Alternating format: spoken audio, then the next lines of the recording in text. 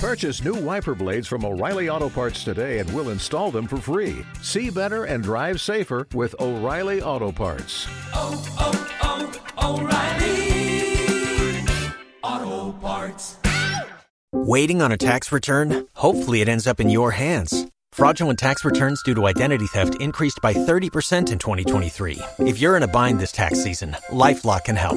Our U.S.-based restoration specialists are experts dedicated to helping solve your identity theft issues. And all LifeLock plans are backed by the $1 Million Protection Package. So we'll reimburse you up to the limits of your plan if you lose money due to identity theft.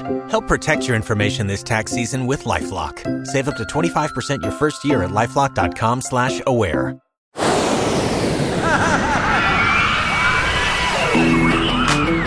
This is your announcer, Neil Patrick Harris.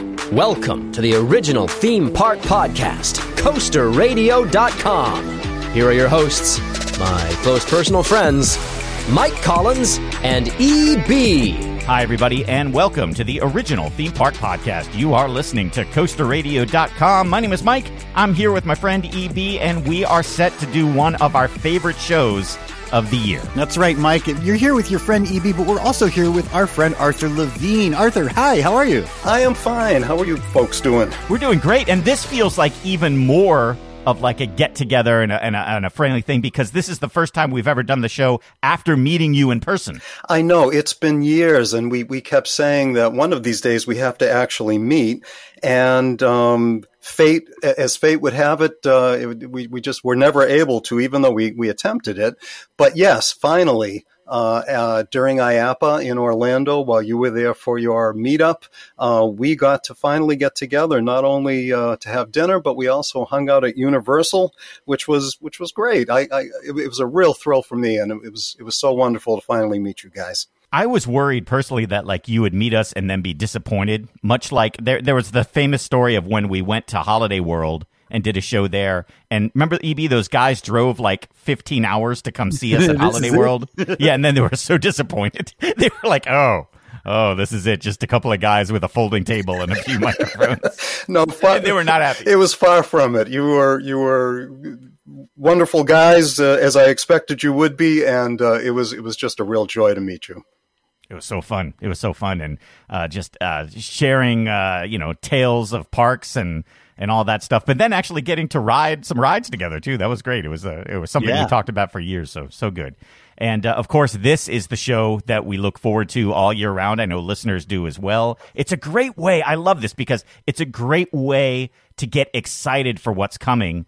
And admittedly, in the past couple of years, like the number of rides that we've gotten to talk about are a little smaller just because of the pandemic. But this year, I feel like, for the first time in a while, we've got a huge slate of new attractions opening. Yeah, this is going to be a lot of fun. So this, for folks who are wondering, this is our 2023 preview episode of CoasterRadio.com, where we look ahead at everything that's going to be opening in the new year. Mike, we've already decided, I think there's so much that we're going to split it into 2 episodes. Yes. So this is going to be part 1 with Arthur Levine, who comes back and joins us for this episode every single year. Arthur, you are an expert amongst yourself. And please explain to people who maybe are joining for the first time for this preview episode of CoasterRadio.com who you are and why you ought to be here to host this episode with us. I am a theme parks journalist. I've been doing this for 30 years, kind of an odd vocation, but one that is fueled by passion, one that I absolutely love. And even though I'm getting a bit older now, I still have the enthusiasm and the energy and the passion remains. And I just absolutely love what I'm doing. And it's great to be able to share a little bit of my expertise here with you and with the listeners of Coaster Radio. And actually, one of the great things you got to do recently was head to Disneyland, right? For the Disney 100 celebration, the big kickoff of that? I did. And it was so great to be back at Disneyland. That's really kind of my happy place. I hadn't been there in about 4 years because of the pandemic and for other reasons. And so to finally get back there felt just wonderful. I love Disneyland. I love the Magic Kingdom. And I know it's the most popular theme park in the world, but there's something about the original Disneyland park that just calls out to me. The scale of it, the fact that Walt personally designed it and walked the streets there. Just everything about it just feels right, and I just love Disneyland, and so it was great getting back there. Really love the Disney 100 celebration. They, of course, debuted Mickey and Minnie's Runaway Railway, which is virtually identical to the one that is at Disney's Hollywood Studios at Walt Disney World, with the exception of the queue. The queue is really fabulous, well done. It is the conceit is that Minnie Mouse has put together an exhibit of retrospective of Mickey's career, and so because this is in Mickey's Toontown, you have to kind of go with the logic that they have props from many of the films that he appeared in. So you see the plane from Plane Crazy, and the ship's wheel from the Steamboat Willie, from Steamboat Willie, exactly, sure. and all these things. So it's just delightful. It was really a lot of fun. And then they had two nighttime spectaculars that they debuted. One of which was Wondrous Journeys at Disneyland. This is a castle show with the fireworks, but also projections, not only on the castle, but up and down Main Street. It was wonderful. It was so well done. Perhaps maybe the best nighttime spectacular I've seen, certainly at Disneyland. It was an homage to all 62 feature-length animated films. Every single one of them was represented in the show. Really had great emotional appeal, and just was so well done. Just really, really loved it. Also, there was a new World of Color show, World of Color 1, in the Lagoon, a fountain show at Disney California Adventure, and that show was a little less spectacular. In my mind, it was a bit muted, and even though this was the Disney 100 celebration, most of the films that they were paying tribute to were more modern, from the more modern era, not really any from the era of Walt Disney, for example. And so I was, wasn't quite as good as Wondrous Journeys, I would say. And I was a little surprised too, just to share with you guys. In my mind, the fact that this is the 100th anniversary of the Walt Disney Company seemed to be a great cause for celebration, and yet at the event there were no celebrities, there were no executives other than the president of Disneyland, no legends that they brought back. So I was a little disappointed in that. I was kind of expecting that the company itself would make more of a big deal to kick off their Disney 100 celebration. But other than that, the event was absolutely wonderful, and just always great to be back at Disneyland. Yeah. And I like that that's the headquarters, that Disneyland is sort of the headquarters of the celebration, because, I mean, the Walt Disney Company is so synonymous with Southern California, where both studios were, the original one and then the place where it currently is. But then Disneyland itself is just so Walt. Like you said, he walked those streets.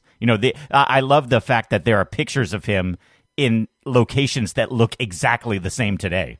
And you can actually go and recreate photos and things if you wanted with, to stand where Walt Disney stood. So I've always thought that's cool.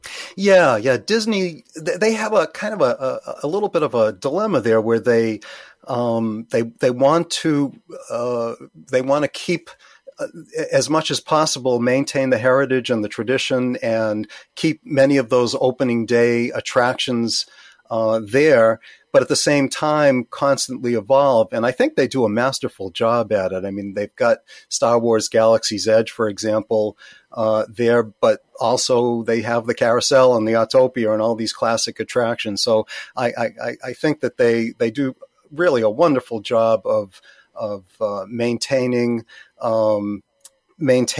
the traditions of Disneyland, but also constantly evolving and bringing in new and innovative attractions and lands. Yeah. There was an interesting discussion we were getting to on the Coaster Radio Discord about Disneyland and Walt Disney, and the fact that currently every now and then you could go to Disneyland and walk through Main Street USA, and there's actually a man who's a cosplayer who shows up looking like Walt Disney, and he kind of walks around and people take photos of him. Unofficial, right? This is not unofficial. An endorsed guy. He just shows up, looks kind of like Walt, looks a little Tom Hanksy Walt. Yeah, yeah, I think so. Yeah, it's pretty funny. Yeah, but then I started wondering, has enough time passed that you could actually do an official Walt Disney walk around character, or is that kind of too weird? I don't know. I'm on the fence on that, but I would definitely take a picture with a official Walt Disney character if he was there. I'm not on the fence. I think that would be ridiculous. Aww. Yeah, no, I mean, Walt was a real guy. I can't see that. I just can't see that. What if it was like Walt Disney today? Yeah. So like a zombie Walt walking around with his head in a jar. At Halloween. At Halloween you could do that. I sure. think, yeah. Okay, my. That's fine. Yeah. So anyway, one day I want to get into more. I'd even like to have that cosplay actor on Coaster Radio to talk about like what is that like when he walks through Disneyland, and does he introduce? Hopefully, I don't think he introduces himself as Walt. I'm sure he's like, "Hey, I'm Joe, and I happen to look a lot like Walt Disney." Hopefully, that's what's going on, but we'll see. Yeah, I've seen clips. I haven't seen anything with audio though of him actually interacting. Yeah. Well, I was at Walt Disney World once for a Halloween event, and somebody showed up looking like John from Peter Pan, like one of the kids from Peter Pan. Hey, that's not creepy. Well, he was getting mobbed. It was an adult dressed as that, but he was getting mobbed for autographs and pictures.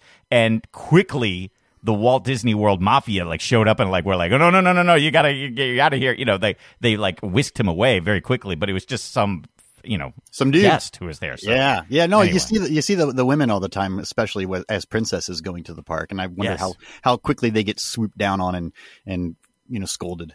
Yeah, if you look too good, if you look too much like an official character. You're too good for Disney. Get out of here. There you go.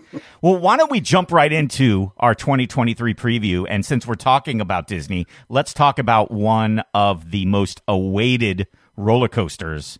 I think because it's been under construction for years and years and definitely slowed down because of the pandemic, but it is ready to open in just a couple weeks. And that is Tron Light Cycle Run at the Magic Kingdom at Walt Disney World. Yeah, I think maybe before we jump into that, I just wanted to say that this is kind of a funny year. You're right, Mike. This is a year in which we are seeing a real lot of attractions. And I think that's great. And I think that speaks well for the industry. And I think it speaks well for, recovering from the pandemic. Some of the attractions, as we go through the list, we'll discover that they were delayed probably because of the pandemic. And so we're seeing some of that, some of that residual, some of those residual attractions. But what I did want to say is it's kind of a funny year in that, especially for coaster fans, there isn't really, one or maybe two coasters that sort of rise to the top of, that we're just highly anticipating. Six Flags, of course, has been having some difficulty, and they don't really have any major coasters that they're debuting this year, other than the one in Texas, I guess. And the Cedar Fair parks, likewise, they have, there are a couple, but no real, major marquee headliner attractions, nothing that, is exceptionally tall or fast or does, crazy things. There are a couple and we'll get to them. But I would say probably of all the attractions, probably the one that I'm most anticipating, and I think perhaps most people would be Tron Light Cycle Run at Walt Disney World's Magic Kingdom. And this kind of is indicative of a trend that we've been seeing for the past few years, in that it's hard to look at this ride and just talk about it in terms of being a pure coaster, because in terms of being a pure coaster, it looks like not looks like. I mean, we have a pretty good sense of what it's going to be. It'll be great, and people will really enjoy it. But there are many other coasters out there that I think you could compare it to and say that this will be a pretty good coaster, but nothing especially noteworthy about it. However, it has an incredible show that is part of the whole experience. And in that sense, it really is sort of a part dock ride and part coaster. And this is something that we've been seeing. We've been seeing more and more lately, and I think it's a great trend. I'm really I've enjoyed many of the coasters that combine dock ride elements, and so this is just another in a long line that we're seeing parks, especially the Disney and Universal parks, doing. And so Tron Light Cycle Run, I actually have had the opportunity to ride the one in Shanghai. I was there for the opening of Shanghai Disneyland. And, okay. And all indications are that this will be virtually identical to that. And so I can tell you that if in fact it is the same, that the queue for this is mind-boggling, and people are going to be just blown away by it. You really feel like you've entered the grid, and you'll experience things that you'll recognize from the movies, and you just really get a sense of total immersion, I think, in the queue. And there are some really neat effects in there. People are going to enjoy the pre-show and get a huge kick out of it, I think. And then when you get on the ride itself, it has a heck of a launch. It will be one of Disney's fastest coasters. They haven't announced the speed, but if it's like the one in Shanghai, it should be right around 59, 60 miles per hour, which will put it just behind, I believe, the Guardians of the Galaxy coaster, making it one of the fastest coasters at not only at Disney World, but at any Disney park. And so, 59 miles per hour, nothing to sneeze at. It's a great launch. And I think most people have seen the video and are familiar with this, where the ride starts inside, goes outside under that beautiful canopy, and then enters the show building. Once it enters the show building, it kind of loses a little bit of its oomph. And the coaster part of it is not, quite as thrilling as it is during the launch and while you're outside. And also the show elements inside the building, again, assuming that it's similar to the one in Shanghai, while they're great, I think they pale a bit in comparison to, for example, the Guardians of the Galaxy coaster that opened last year at Epcot. That, I think, is just phenomenal. And so I think kind of the timing of this, where this has been delayed so much, that Guardians opened first and then Tron is opening second, the comparisons will be inevitable. And I think people will probably agree with me that Guardians is the better overall ride experience. That's my expectation anyway. So that's my take on Tron Light Cycle Run. Do they explain as part of the story why the light cycles go outside? Right, you leave the grid. Yeah, you leave the grid. I've wondered if there's a part of the story that explains that, or is it just that's just part of the ride and you're under the canopy and you're still on the grid, but it's more for the people outside just to get excited? Well, it's been a number of years since I've been on it, and I can't quite remember, but I don't think so. I don't really know why it goes outside. Yeah.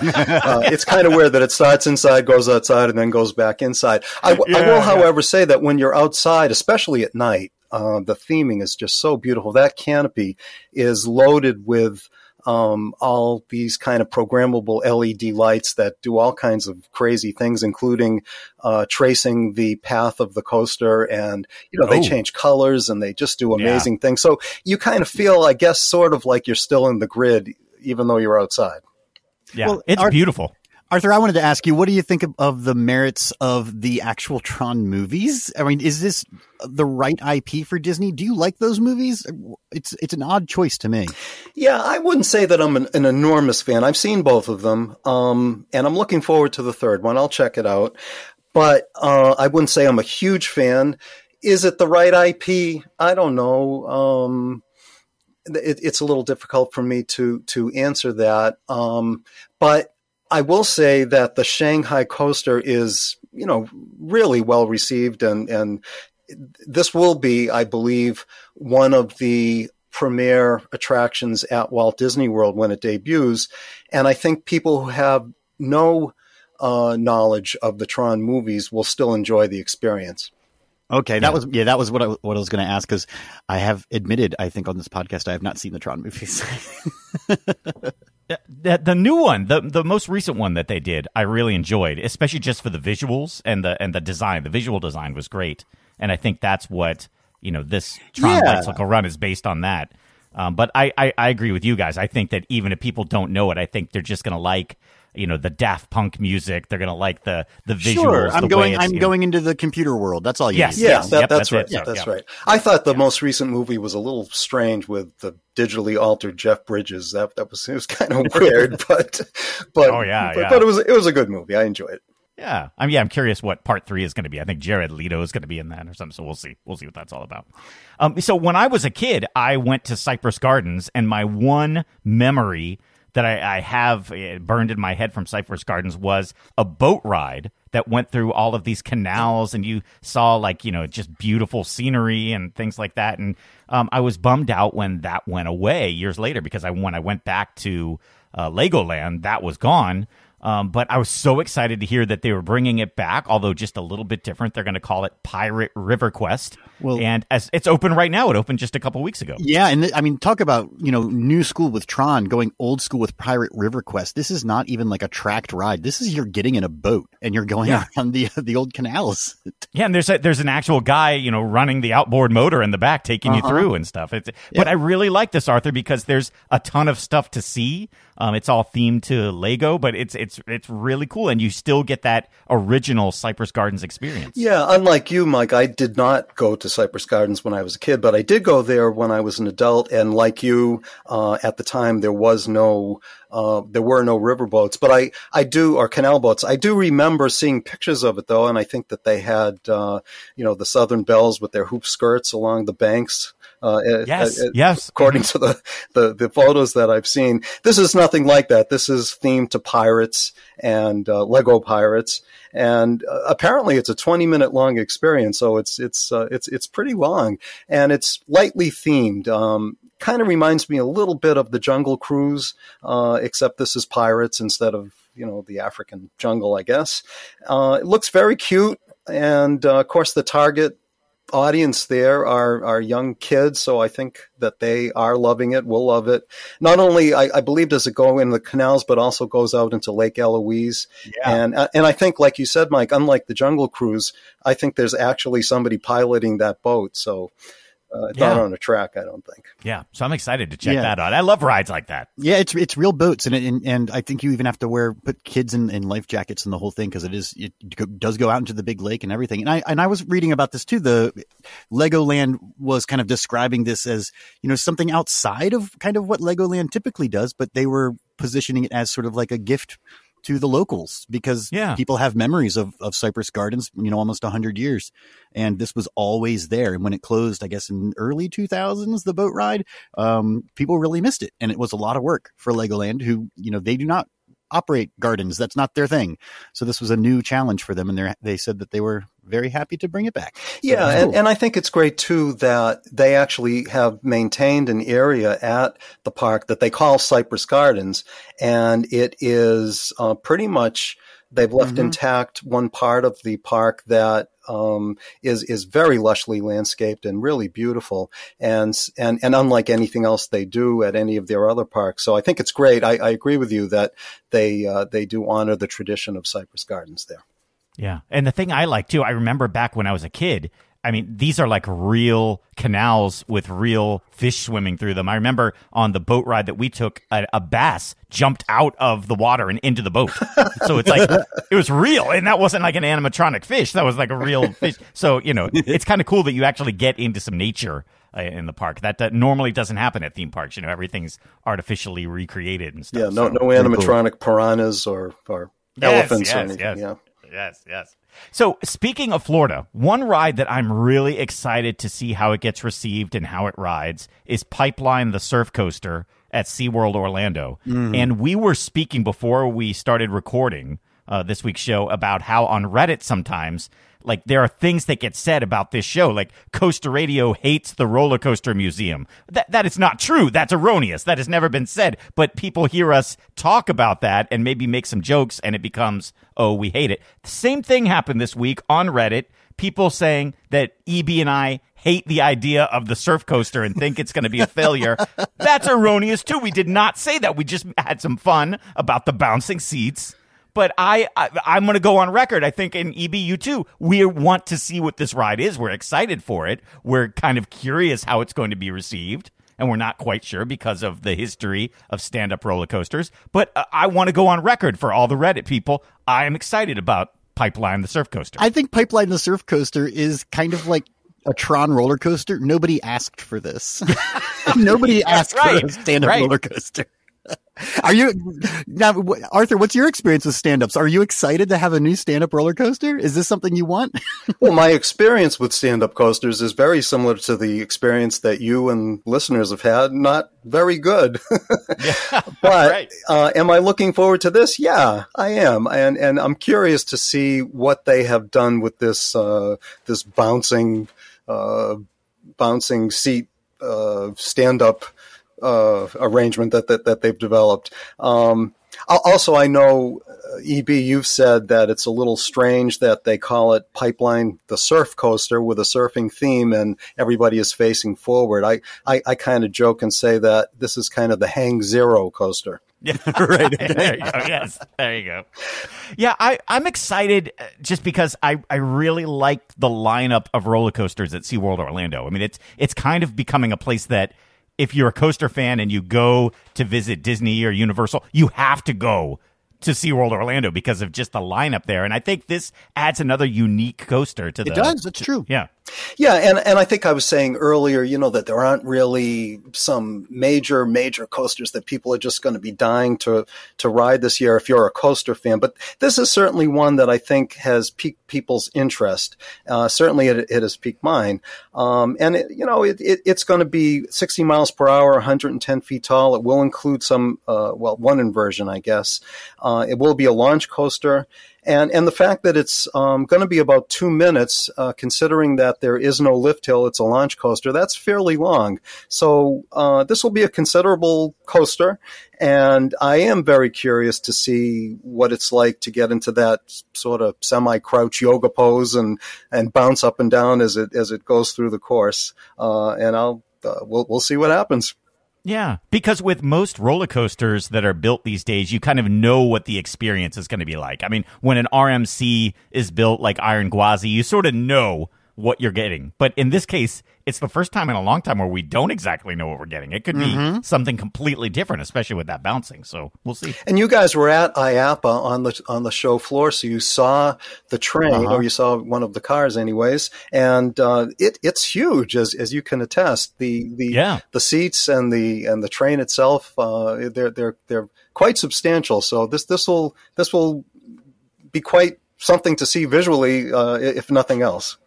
Yeah, I'm excited. I'm excited for it, despite what people on Reddit are saying. We don't hate it. We just think it's kind of weird to surf like a bulldog. Yeah, exactly. That's the joke too. Right. There you go. Now, staying with SeaWorld, but going on the other coast to San Diego, Arctic Rescue is coming, and this is the year maybe of kind of the motorbike or straddle coaster. We've got a couple of those coming, but this looks fun, a good addition to the park. Yeah, this is going to be a relatively small family coaster. It's only going to be 30 feet tall. I believe that they have some height restrictions at SeaWorld San Diego, and that's why they chose this particular coaster, this particular layout. It's going to be very similar to Wavebreaker, which is at SeaWorld San Antonio, and it will be a tire-propelled launch coaster. Will only be reaching a top speed of 40 miles per hour, and as we will be talking later today, it'll be very similar to Dark Coaster at Busch Gardens Williamsburg. The difference being here that this will be outside and won't really have too much of a theme, I don't believe. I think there's going to be maybe a little bit of that. There might be a little bit of a show building scene at the loading station, but that'll be it, I think. Yeah. You know what? The SeaWorld and Busch Gardens parks are good at creating roller coasters that kind of level up. You know, family coasters that you could ride. Sometimes they're Grover ones or the Wacky Taxi one they did. But then, it kind of moves up a little further to a ride like this, and then all the way up to the major ones. I like how they do that. That's good for families. Yeah, I agree with you on that. Yeah, that's good. I love Knott's Berry Farm. I wish that I would lived in Southern California so I could visit there more often. We actually went there as part of a Coaster Radio meetup a long time ago. That was great. And actually went back after we did the one at Magic Mountain. We had a second day there. I remember that. That was great. But Montezuma's Revenge was such a cool ride because it was the original Schwarzkopf looping ride that had I think that was the original drop weight model too. That actually went down and propelled the ride. But I like that instead of just ripping this out and putting in something new, they are going ahead and renovating it and making it into some type of new special ride, and they're calling it Montezuma, the Forbidden Fortress. Yeah, I love Knott's Berry Farm as well. I think it's just a wonderful park. Certainly one of the showcase parks of the Cedar Fair chain. And yes, the original Montezuma's Revenge opened in 1978, used that flywheel launch as you mentioned, and it was one of the early steel inverting coasters. Had that big loop in the middle. Very simple layout. It launches, goes through the loop, goes up a spike, stalls, goes backwards, goes back through the loop, goes up a spike on the other side, stalls, and ends. The whole thing was over in a matter of seconds. They're going to keep pretty much the very same layout. What will be different about it, however, is that instead of using that flywheel launch, it will now be a magnetic launch, and it also is going to be randomized. So passengers will never know whether they're going to launch forwards or backwards. That should be quite an interesting wrinkle in the experience, I would think. And also the queue, as well as I believe during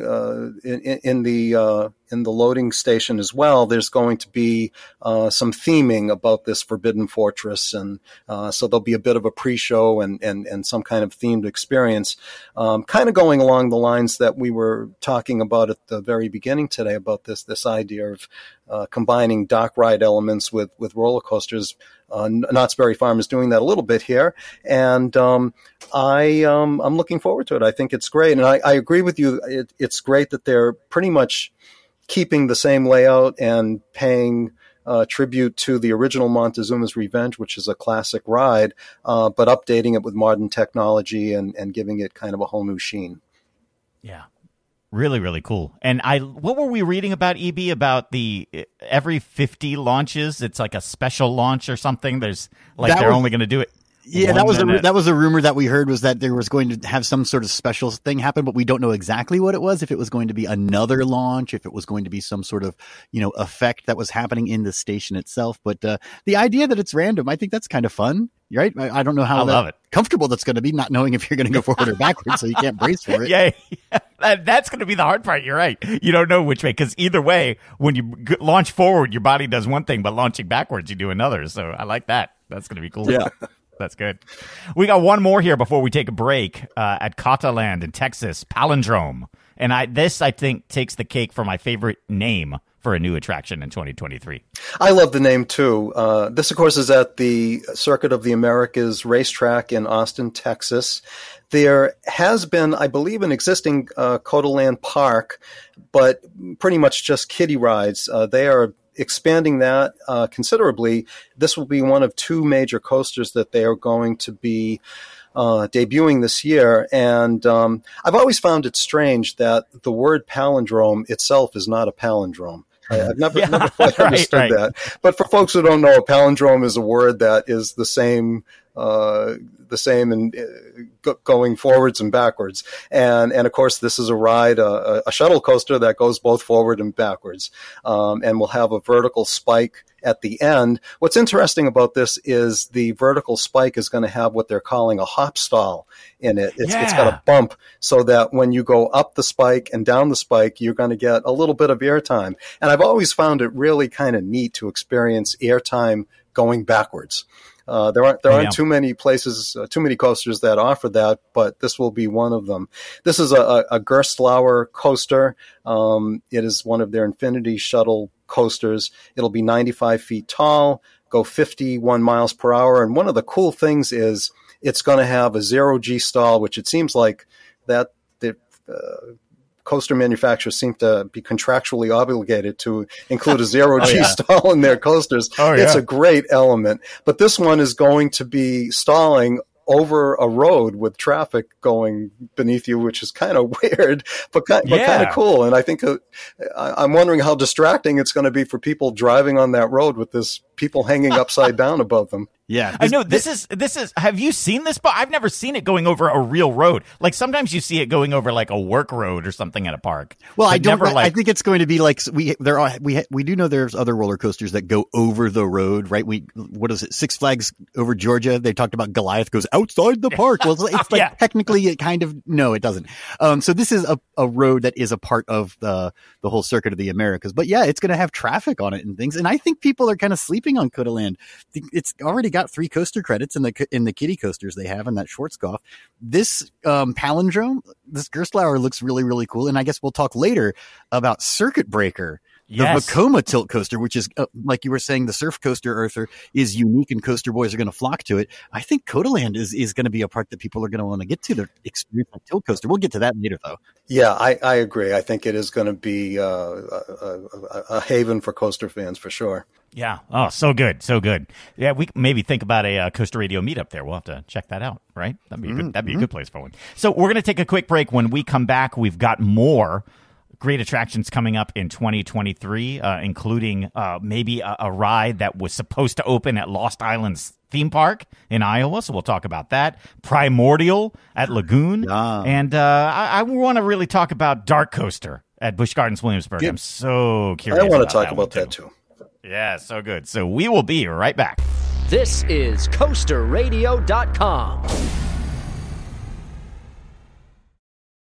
This episode is brought to you by Paramount Plus. Get in, loser! Mean Girls is now streaming on Paramount Plus. Join Katie Heron as she meets the plastics in Tina Fey's new twist on the modern classic. Get ready for more of the rumors, backstabbing, and jokes you loved from the original movie with some fetch surprises. Rated PG-13. Wear pink and head to ParamountPlus.com to try it free.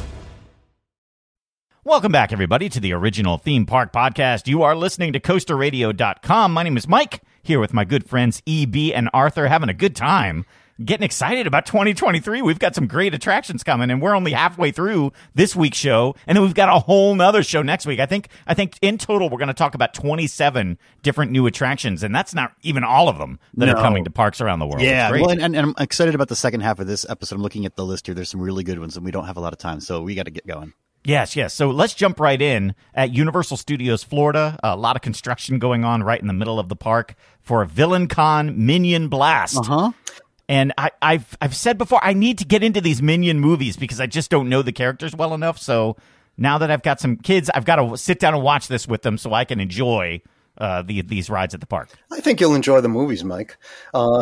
Okay, good. This is going to be an interactive shooter experience. What's different about it is that instead of sitting in a theater or instead of sitting on a ride vehicle, you're going to be on a moving walkway, which for some reason Universal is calling a motion-based pathway, which seems like a totally unnecessary way to describe this. And what will be interesting about it is that I believe the path of the walkway will be winding, and there'll be screens and practical sets, and people will be shooting at things and scoring points. And because it's the Minions, I'm sure it'll be real cute. I'm just so curious about how this is going to work. If you're on a moving walkway, that means the guns themselves have to be wireless, I'm assuming.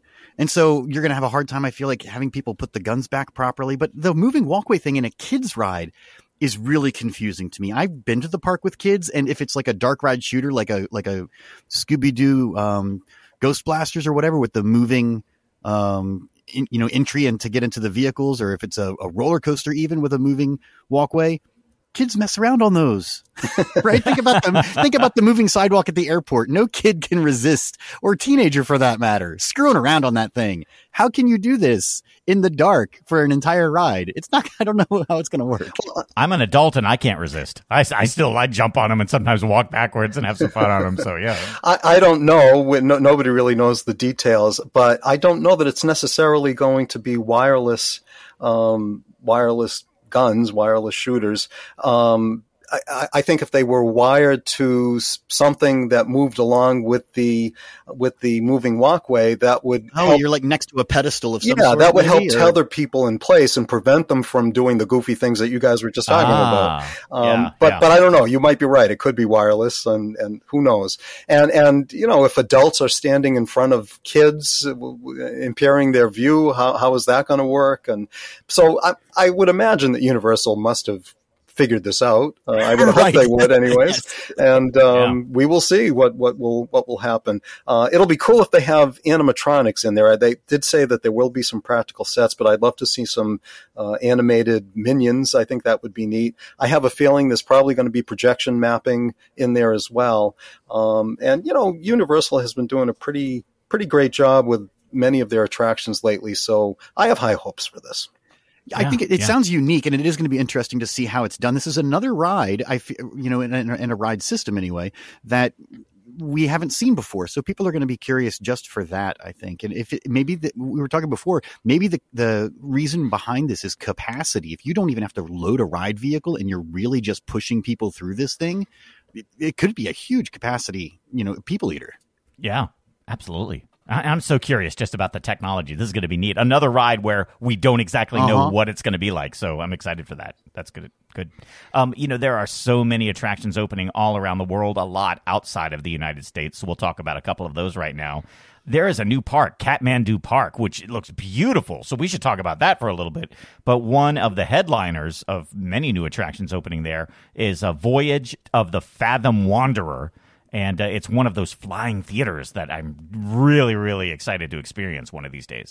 Yeah, I know that we're running short on time, so I'll just try to quickly talk about this. But Kathmandu Park, I have really high expectations for this. And this is another trend we're seeing. This is what is being called in the industry a micro park. Mike, I know you were at Peppa Pig Park, and that's a micro park as well, in the sense that it's not a major theme park with lots and lots of attractions. It's meant to be experienced over not a full day, but a matter of hours. And there are only going to be 4 major attractions at this park, Kathmandu Park, but they will be e-ticket level, Disney level. One of which, as you said, is Voyage of the Fathom Wanderer. All of these things, by the way, are based on a proprietary EP from Falcons Beyond that they are introducing here at Kathmandu Park. So Voyage of the Fathom Wanderer will be a flying theater. Will take guests under the ocean where they'll encounter a menacing sea creature. And I just want to briefly say the other 3 major attractions. One is Legend of the Desirata, and that's going to be a Spider-Man-like roving motion base vehicle with 3D media that will take you to Nepal, to Kathmandu, I guess. And the third one is Challenge of the Mad Mage, which is a 4D theater. It will be interactive, have a large format screen. People will be issued blasters. The seats will have motion to them. And then the fourth major attraction is EtherQuest. Will be a walkthrough experience. Will incorporate projection mapping. There'll be some gaming and interactivity. And so those are the 4 major attractions there. And the park itself will be paired with the Falcons Resort, this very high-end all-suite hotel. And I guess the idea is that you stay at the hotel and you can go back and forth to the park. I think the park will also be open to people not staying at the hotel. And as you said, this will be in Punta Cana, this, as I said, is part of this trend that we're seeing with micro parks, not unlike what we just heard Universal announce for Texas. And often these parks, like Peppa Pig Park and Sesame Place, are geared to families with young children. And I think that's sort of the case here, although the attractions are certainly more high-end and maybe, aiming for a slightly older audience than we would see at Peppa Pig Theme Park, for example. Yeah. I like this trend of the smaller parks where they can do a lot in them, and a lot of theming and really, sometimes when you try to go for a big, gigantic park, the theme is kind of spread out, and it takes a while for the park to truly live up to expectations. Mm-hmm. So I find that interesting. I was going to say, I am planning to visit Kathmandu Park. I've been very intrigued by this. It's really kind of a very interesting concept, and I hope to get down there actually fairly soon, probably over the next 6-8 weeks or so. I'm going to be heading out there. We'd love to talk to you after you get back, Arthur. That sounds very sure. cool. Sure, I'd love to come back. Yeah, great.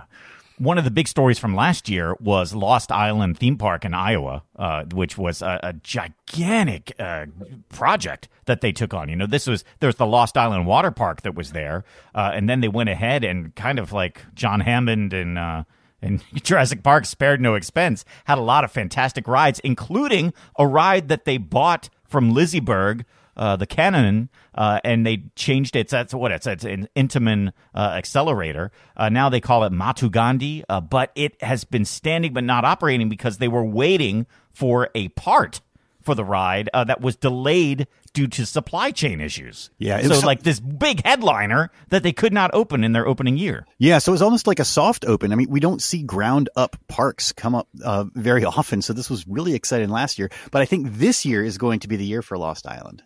Yeah, and a lot of people talking about how they delayed their trip to Lost Island because of this ride. They were saying, well, I don't want to go until it's open. So, boy, I wonder if they get this open and it's running this year, do they have a different summer than they had in their inaugural summer? Yeah, I hope they do, because apparently the attendance was a bit disappointing for them, and I was disappointed to hear about that. And I hope that this does give them the incentive that folks need to go out and visit the park. This is going to be a lower profile Intamin accelerator coaster. Unlike King Dakar or Top Thrill Dragster, it only goes 78 feet tall. It does have a top hat like those coasters.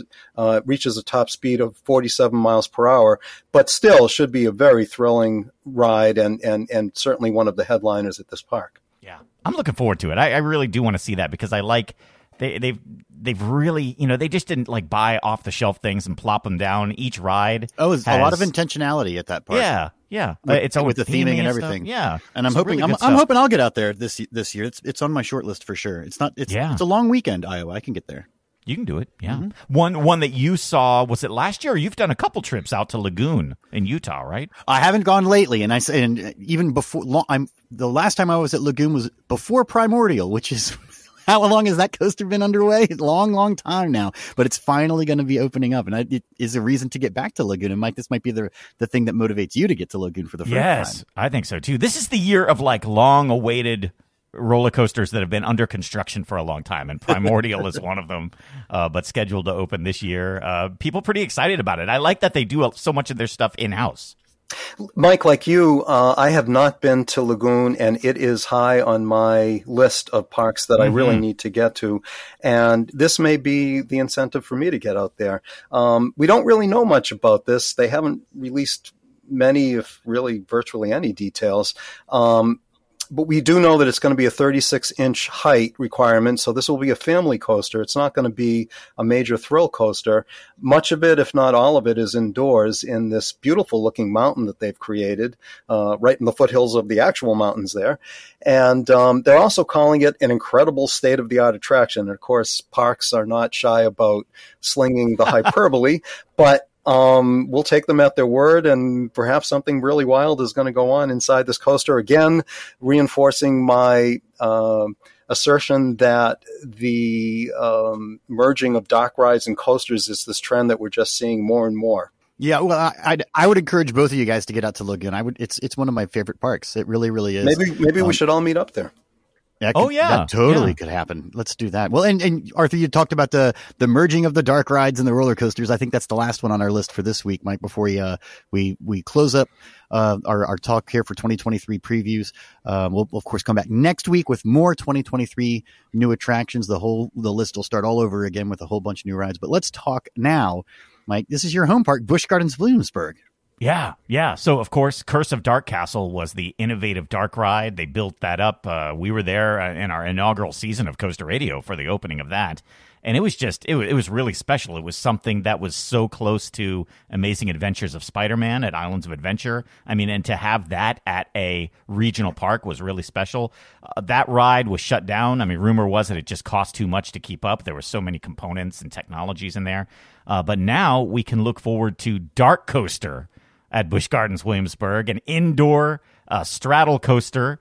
But this is just like Pipeline and so many of these others where we really have no idea what the real experience is going to be other than some animations they've put out on video. This, to me, is my most anticipated ride of the year because I have no idea what the experience is going to be like. I'm highly anticipating this one as well. And like you said, we don't really know exactly what's going to happen. Before we talk about this, were both of you at the opening, the media event for the original Dark Castle attraction? I was there with Flava. Yeah, the podcast was, yeah. Yes, yeah, it was our second episode, so we were there for that. Okay, Yep. And I've been listening since the very beginning. I was there as well, and I knew you guys. I guess I didn't know that you were there. We actually were in the same space at the same time.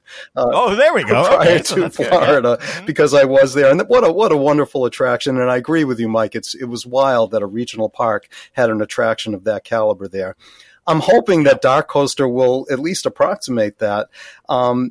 What's interesting about this is that there's only going to be 1,400 feet of track, which is not a lot of track for a coaster, but Busch Gardens is saying that guests will experience 2,450 feet of track, therefore indicating that either people go through this, maybe there are 2 laps that they go through, or maybe it's a multi-pass coaster where they go forwards and backwards over the same section of track. But in some way, riders are going to be going across multiple times sections of the track. And I'm wondering if there may be some screens in there that, let's say it goes through 2 laps, but because it's in the dark and because it's screen-based, they'll completely change the media, and people will think that, they've been on this extended experience, not realizing that they're in the same physical space. Who knows what's going to happen? Who knows whether there'll be any practical sets, show elements, animatronics. I don't think that there will be, but we will see. Apparently the theme will be similar to Dark Castle, which was kind of this cool Gothic theme. And I, like you, Mike, am also looking forward to this, and I hope to be out there to check this one out myself. Yeah, and I'm curious to see if they do. I mean, all signs point to them using that fast Intamin track switch type thing where one train can be in the station loading while the other train is going through the course twice. And like you said, I think that's exactly what they're going to do. Change the media to make it seem like it's one big long roller coaster in there, where really it's going through the course 2 times and then coming back into the station. So that it's I like how they solved a problem. They've got a limited amount of room in that show building, but can actually make a longer roller coaster experience. So I'm so curious. It's such a good idea, I feel like, and I'm so surprised. I would love to have the listeners out there, if they know of any other, grown-up roller coaster that sends you around more than once. Because think about like riding a roller skater or any of the like kiddie coasters. They'll always send you around a couple of times, right? You just yell at the operator, send us around again. It's just a short ride. Send us around again. Why hasn't this been done before? And I don't know if it's the switch track technology that's prevented it, but I would love to see this become a thing. Get more roller coaster ride out of less track. That's great. Yeah, this could be an innovation, out of necessity they did it, but other parks may see this and go, wait, we could do this too. Not have to build a huge, long roller coaster, just send people through it twice. So. Well, that's the beauty of combining dock ride elements with a roller coaster, having an indoor building like this. You can do that without people realizing that they actually are going around twice. Yeah. Oh, I'm excited. Except I'm trying not to get too excited. Right. Because, you never know. You just never know how far they're going to go with the effects inside. It could just be a fun roller coaster and, kind of a mid-level roller coaster for Busch Gardens. Or if they really do it well and there's a great story and, they keep it up to the level of what Curse of Dark Castle was just in terms of theming, it could be great. So I don't know. I'm not sure. I'm trying to keep my expectations down to not have that disappointment. I'm trying. Well, but I'm getting excited. Regardless, I think it's great that here we are. We just had Pantheon open last year, and Busch Gardens is opening Dark Coaster this year. And again, I think this just points to the optimism that parks and the industry has post-pandemic, that that the industry is viable and thriving, and they're investing major capital. So that alone, I think, is something to applaud Busch Gardens for. Absolutely. So we are only halfway through. We have finished part 1 of our 2023 preview, but we're going to be back next week with equal number of roller coasters and thrill rides and dark rides and family rides. So it's going to be so much fun. Arthur, before we go, though, tell people where they can find all of your information, including the fantastic weekly content that you are putting out, which I love. I love reading all of your stuff and getting it in my mailbox every week. Well, thank you, Mike. And actually, you were featured in the most recent post I put up, which was asking people to talk about the Walt Disney Company here at the 100th anniversary. And you were kind enough to provide a brief essay along with some other notable folks from the industry. So thank you for doing that. And folks can find that as well as all of my other content at aboutthemeparks.fun. That's ABOUT themeparks.fun. And that's my Substack, and people can subscribe for free there, or they can become a paid subscriber and get some bonus content. I encourage people to do that. I've been doing this for 30 years and most recently have moved over to Substack, and I'm having an absolute ball there because I have total editorial control and can do things like invite you, Mike, to come on and write about the Walt Disney Company. And you did so, which you did so eloquently and wonderfully. Oh, thank you. And your content is so great. Like, I really encourage people out there to check it out, because if you want to be kept up to date on just what is happening across the world in theme parks and amusement parks, all the content is right there. I mean, if you just subscribe, if you read what Arthur is writing, you read everything, you're up to date. You know everything that's going on, and you're just going to be able to tell all your friends exactly what's happening in the world of parks. It's really great. And I'd like to believe that I do it with a sense of style and a bit of panache. And that's one of the beauties of being on Substack, is that I don't have that editorial oversight, and I can just kind of be myself and geek out and talk about this thing that I love. That's great. So thank you so much for being here. And we're looking forward to another show next week. Just more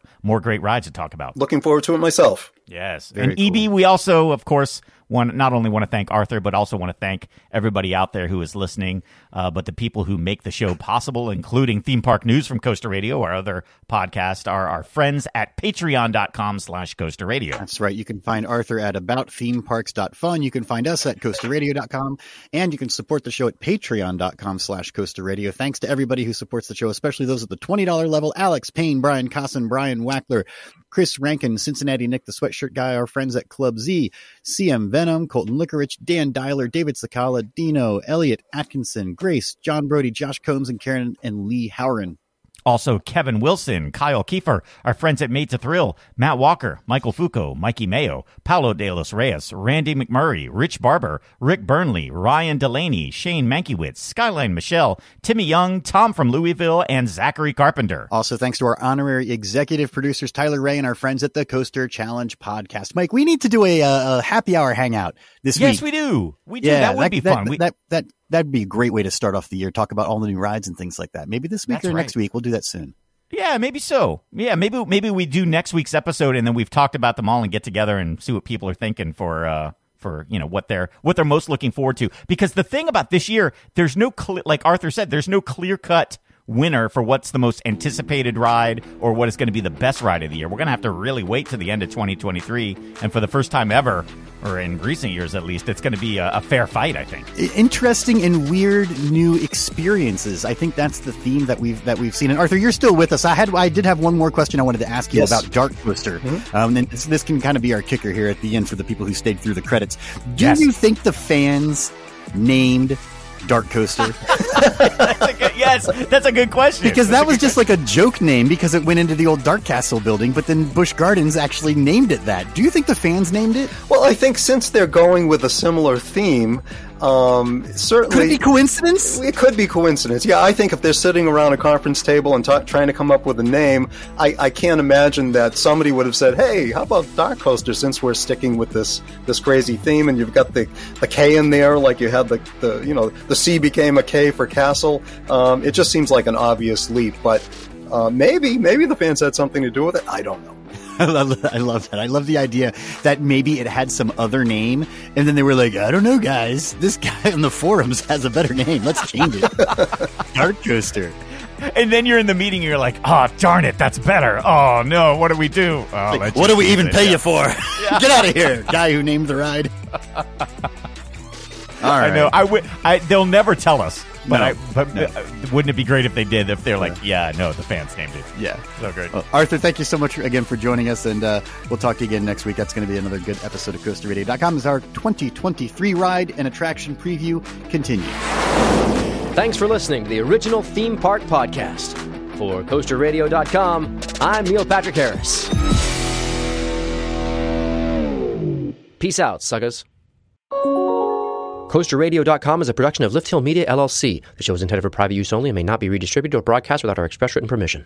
Waiting on a tax return? Hopefully it ends up in your hands. Fraudulent tax returns due to identity theft increased by 30% in 2023. If you're in a bind this tax season, LifeLock can help. Our U.S.-based restoration specialists are experts dedicated to helping solve your identity theft issues. And all LifeLock plans are backed by the $1 Million Protection Package. So we'll reimburse you up to the limits of your plan if you lose money due to identity theft. Help protect your information this tax season with LifeLock. Save up to 25% your first year at LifeLock.com/aware. At the Home Depot, we're dedicated to helping you build the skills that get your home projects done right. That's why we offer free and interactive online DIY workshops. During the live streams, our knowledgeable associates help you tackle your DIY projects no matter your age or skill level. You can learn how to install new single-pole switches, as well as standard duplex and GFCI outlets. Register for free at HomeDepot.com/workshops. The Home Depot, how doers get more done.